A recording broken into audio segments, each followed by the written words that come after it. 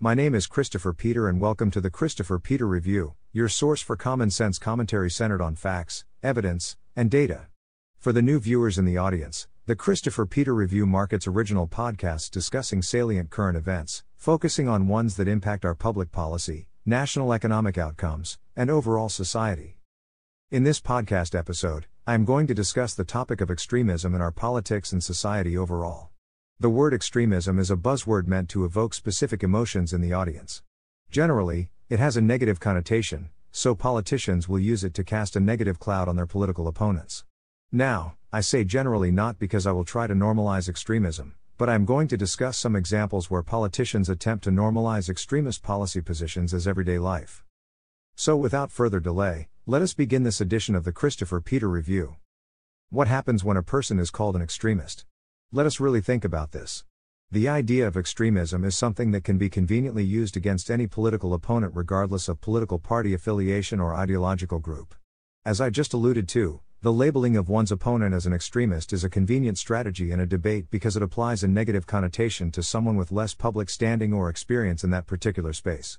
For an incumbent, it helps position the person in power as the status quo, and anything different than the status quo must be rejected by the use of the extremist label. While the label evokes negative emotions, we should really take it as an invitation to look deeper to see whether a person truly is an extremist or whether the person doing the labeling is actually the one drifting away from the acceptable norm. For starters, it would help to have our own definition of what an extremist really is. I would define an extremist as a person who holds beliefs that are unacceptably beyond the limits of what society generally and broadly considers the acceptable norm.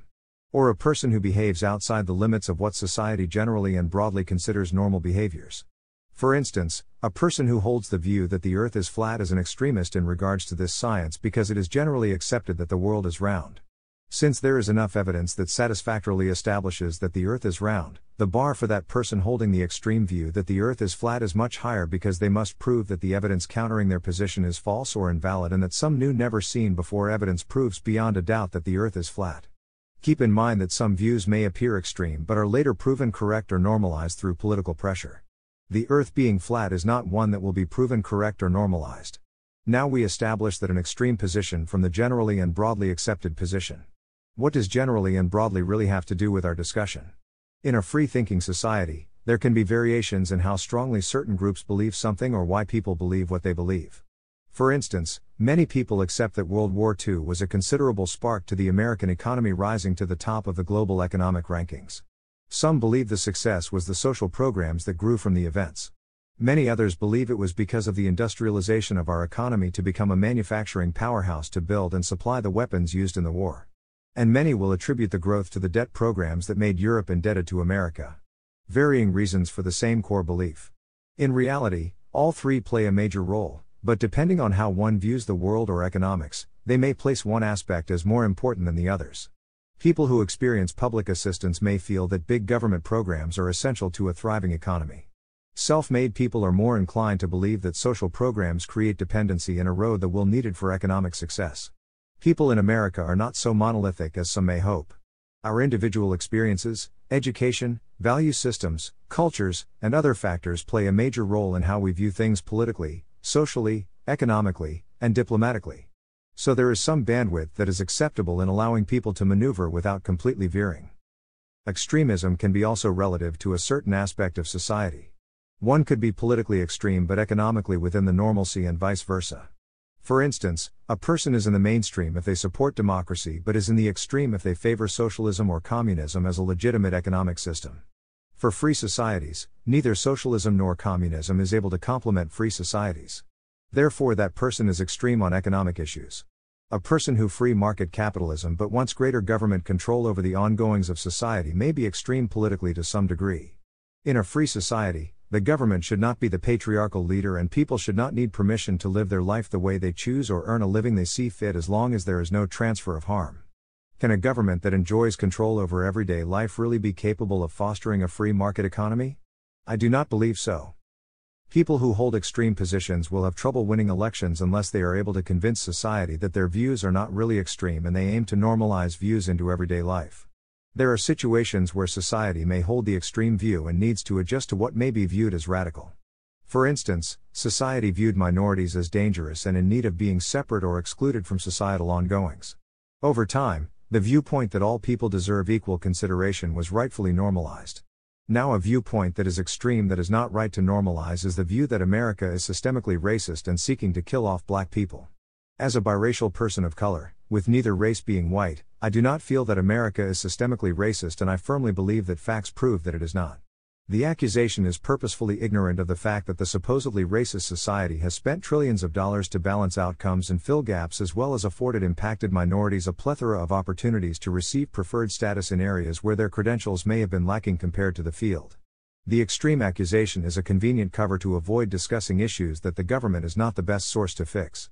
Issues that are only solved by the individuals making the choices that lead to their struggles or communities' attitudes that allow certain things to happen when there are clear alternatives. We can acknowledge that there are biases that negatively impact people of color, which need to be eradicated, but we cannot normalize the narrative that society is fundamentally racist and the only solution is to shift to socialist approaches or redistribute funds from those who earn to those who have no legitimate claim. I believe there are many people in our society who will gladly support an extreme position if they feel there is something to personally gain. But, I firmly believe that the real non-extreme position is that we all need to accept the responsibility for our futures and not expect something for nothing. We are a product of our choices. We do want a compassionate society, and there are opportunities for policymakers to help lessen the burden. But help should be afforded based on need, not solely on demographics. I think that extremism can be very dangerous to our society, and we need to truly be careful of what is being normalized and the approach being used to make the extreme appear as normal as apple pie. Many radicals will exploit high emotion events in our society to gain acceptance for radical ideas that one would normally reject with even the most basic critical thinking. Fringe ideas like defunding the police become palatable for people unable to handle emotions surrounding the death of George Floyd. George Floyd does not appear to be an upstanding citizen, but we all can agree that the police went way too far in his arrest, which led to his death. The rational response would not be eliminating police funding or police patrols, but holding bad actors accountable when their behaviors are deemed excessive and dangerous. But, people of color are more likely to be in need of police assistance, and law enforcement is an important service to maintain a level of order where daily life is possible even in the most challenging of environments. But backers of such movements exploited the social anger following the release of the video, allowing a fringe idea to become normalized to a point where real harm was done. Another aspect of political extremism is the pendulum effect or seesaw effect, in a way where one extreme event provides precedent to another to behave in the same extreme manner. This just ups the ante each event. If we truly believe in our American democracy, then we must be able to trust the outcomes of our fair and free elections and must not advance unproven claims as well as fabricated claims. Cannot trust the sentiments of these media and politicians condemning people as election deniers for 2020 when the same media and politicians gave a national platform to the same effort in 2016. And that is why most people do not trust the narratives claiming our democracy is at risk. I firmly believe that people who paid for fabricated information from foreign sources to delegitimize an election are no better than people not accepting results they do not like. I think working with foreign sources is far worse. Now, should it have led to the events of January 6th? Of course not. The political violence we saw following both cycles is not acceptable. But, we also cannot exaggerate the actions of a few fringe individuals to advance public policy that is more harmful than the actions we oppose. So how can we address this issue and mitigate the problem for the future in a manner that is respectful of our values, traditions, principles, and political realities? The answer is not censorship. A free society should have the ability to disagree with our public policy, government actions, and outcomes without the need for permission from said government or corporate elites. We cannot believe that the government is exclusively good or exclusively bad. The reason why our founding fathers call for a limited government and powers not clearly defined to the government be held by the people is because they understood the corrupting force of absolute power. Empowering the government to regulate speech also affords them the opportunity to control what is said against the people in power. If we see Russia and China as threats to our society and freedom worldwide, why would we embrace their governing ideals? That is just not logical. The best defense against offensive speech and speech that is almost universally opposed is counterspeech. There will always be fringe people who hold views that are vile and dangerous. But, we cannot respond in a manner where we willingly lose what we hold dear. That is how these groups win in the long run. What the government can do is embrace the political institutions that have long served to rein in extremism. It may seem simple-minded, but bipartisanship rules and tools like the filibuster help rein in extremism by establishing a standard threshold that protects against radical ideas. Negotiating and compromising may be a long and arduous process, but good government is meant to be deliberate and not done by a constant cycle of crisis and threat to our communal well-being. A nation built on the promise of democracy and the foundational belief in freedom, opportunity, and self-governance should not abandon our principles to gain slight comfort in exchange for prolonged and sustainable discomfort for generations to come. We must never normalize a government-centric society that patriarchally opposes the people. Rather, we must address our issues leveraging the ideals that make us free, innovative, and truly great. My name is Jennifer Smith and welcome to the CRC Conversation segment on the Christopher Peter Review. The issue of political extremism is not exclusive to only the Democratic or Republican Party. Each one of our leading political parties enjoys some level of extremism on issues that they obsess over.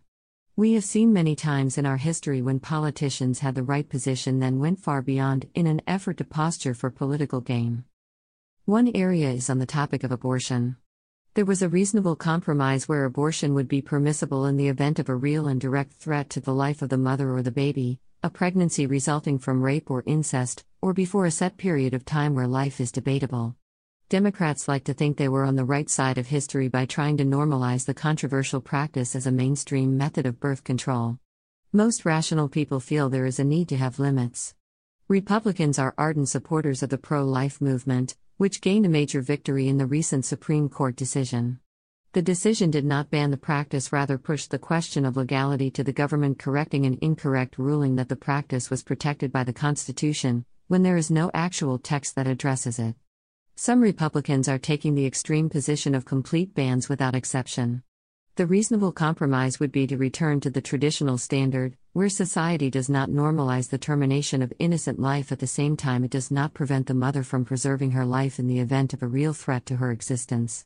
Our politics requires balance, rationality, and sound judgment. Our current politics can also be susceptible to extremism because many self-serving politicians only see their own interests.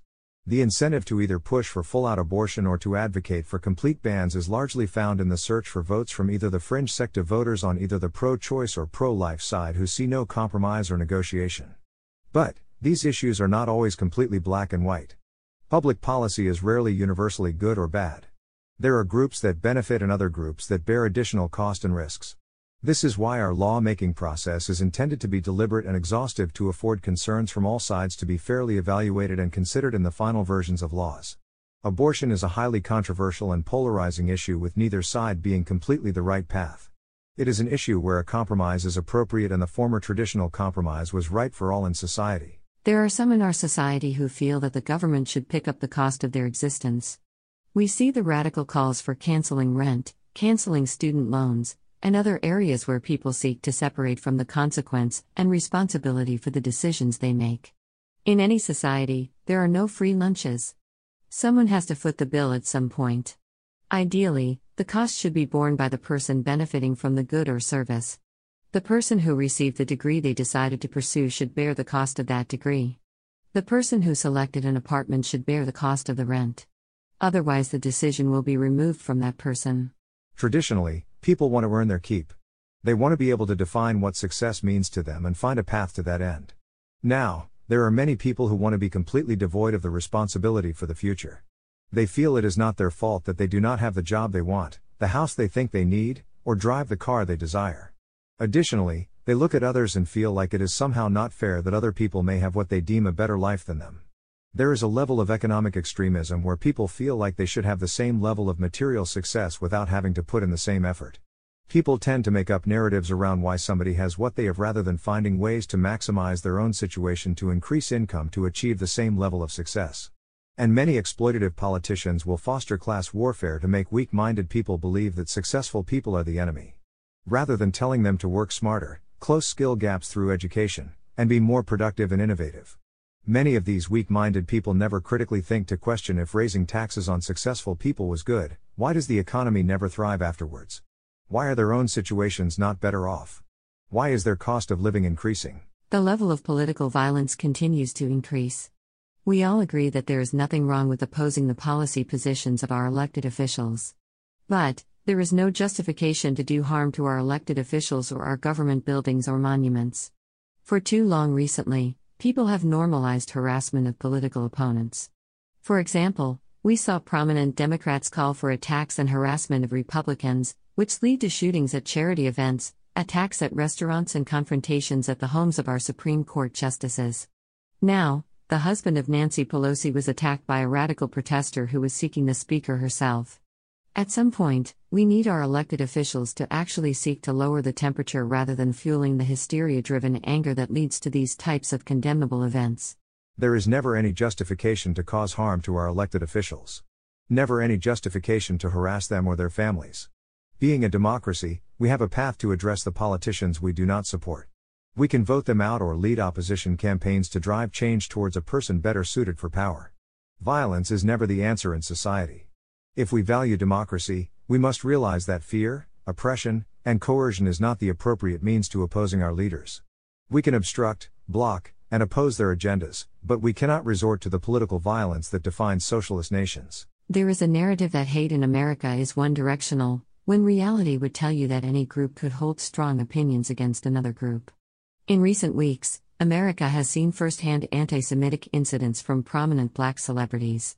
First, Kanye West made controversial remarks that have many organizations and high-profile people fleeing his brands. Now, we see Kyrie Irving face controversy for supporting a book and movie that has anti-Semitic themes and clear misinformation. Should we be surprised that people hold these extreme views, or is this just a result of people no longer hiding them? Controversial and radical ideas are not new. Just have more forums for distribution. Also, high-profile people hold an unreasonable level of influence in our society. Brands use these people as influencers to drive product sales. Elected officials use them to influence voter behavior. People in society allow themselves to be impacted by influencers across many aspects of everyday life. Many times people do not truly know if these influencers hold the same values that they hold. We see people on our televisions or computers either in movies, shows, or carefully scripted interviews, but we do not truly know who they really are. So we act surprised when they show extreme behaviors or say things outside of the norm. We saw Kanye show extremism in the past, so we should not be surprised that he holds views outside the norm. We see Kyrie hold views that are outside the norm, so it should not be surprising that he would advance misinformation. We are being asked by those representing the status quo to think of who will fight for our freedoms and who will stand on our side. Can Americans really believe that Joe Biden, Barack Obama, or their Democrat Party ever fought for their freedoms? Is there any evidence to show that Democrats are on their side? Americans are experiencing economic challenges, increasing crime, and a host of other issues directly tied to the public policy enacted by Joe Biden, congressional Democrats, and local Democrats carrying the party pledges to their respective states and communities. Same as during the Obama era. I am not sure if there are any Americans who feel more free under a democratic regime, as the mandates and punitive actions are not that of an advocate of freedom. The vast efforts to silence Americans from dissenting or pushing back is not representative of one who stands on our side and not on our throats. Democrats are on the wrong side of history and they have a tough sell. So they will take poetic license with facts and reality to placate a base that is more interested in viral videos than understanding what is going on around them. In closing of this segment, we need to consider changes to our politics. If America is truly a nation that values the privacy of our citizens, then we should demonstrate that with our political and voting data along with our personal and commercial data. There are limits on what corporations can do with your data and who they can turn that data over to. Same limits should be applied to personal voter data. It is irresponsible to have unvetted people showing up to people's homes to pressure them to vote for a respective candidate regardless of which party. Many political organizations give information to people who are not required to have a background check, vetted for public safety, or citizenship status. There seems to be a growing number of incidents between the public and these political canvassers, as well as canvassers posing a threat to the general public as well.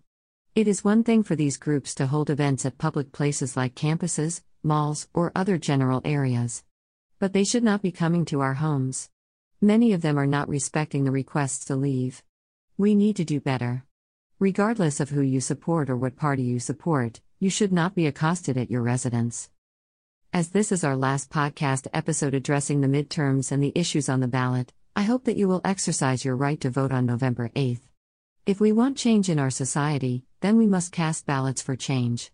Regardless, go out and vote. America needs a healthy democracy and we need to alter course. In closing, I too hope that everyone in the audience exercises their right to vote. There are many people that are asking you to vote early, But I will say you need to vote early on election day, not earlier than reasonably possible. I always believe that it is important to take your time and learn as much as possible and ensure you are voting for candidates that best meet your needs, values, and expectations. There are no perfect candidates. Just ones that best align with your views and needs. You do not need ranked choice. Just make an informed decision regardless of which way you decide to cast your ballot. I thank Jennifer for her continued contributions. Also, I thank the audience for taking the time to experience this episode of the Christopher Peter Review podcast. We truly appreciate your viewership and continue to collaborate to ensure we offer common sense and informative content. The Christopher Peter Review features not only this podcast, but feature commentary from Christopher Peter and news coverage via yours truly. Please continue to visit the Christopher Peter Review channel at www.crcrvw.com daily for new podcast episodes, commentary, news coverage, and curated news content as well. Our focus is always providing objective common sense analytical content centered on facts, evidence, and data. We leave the partisanship and political hysteria to other sources. Thank you once again for experiencing this podcast episode, and we will see you next time.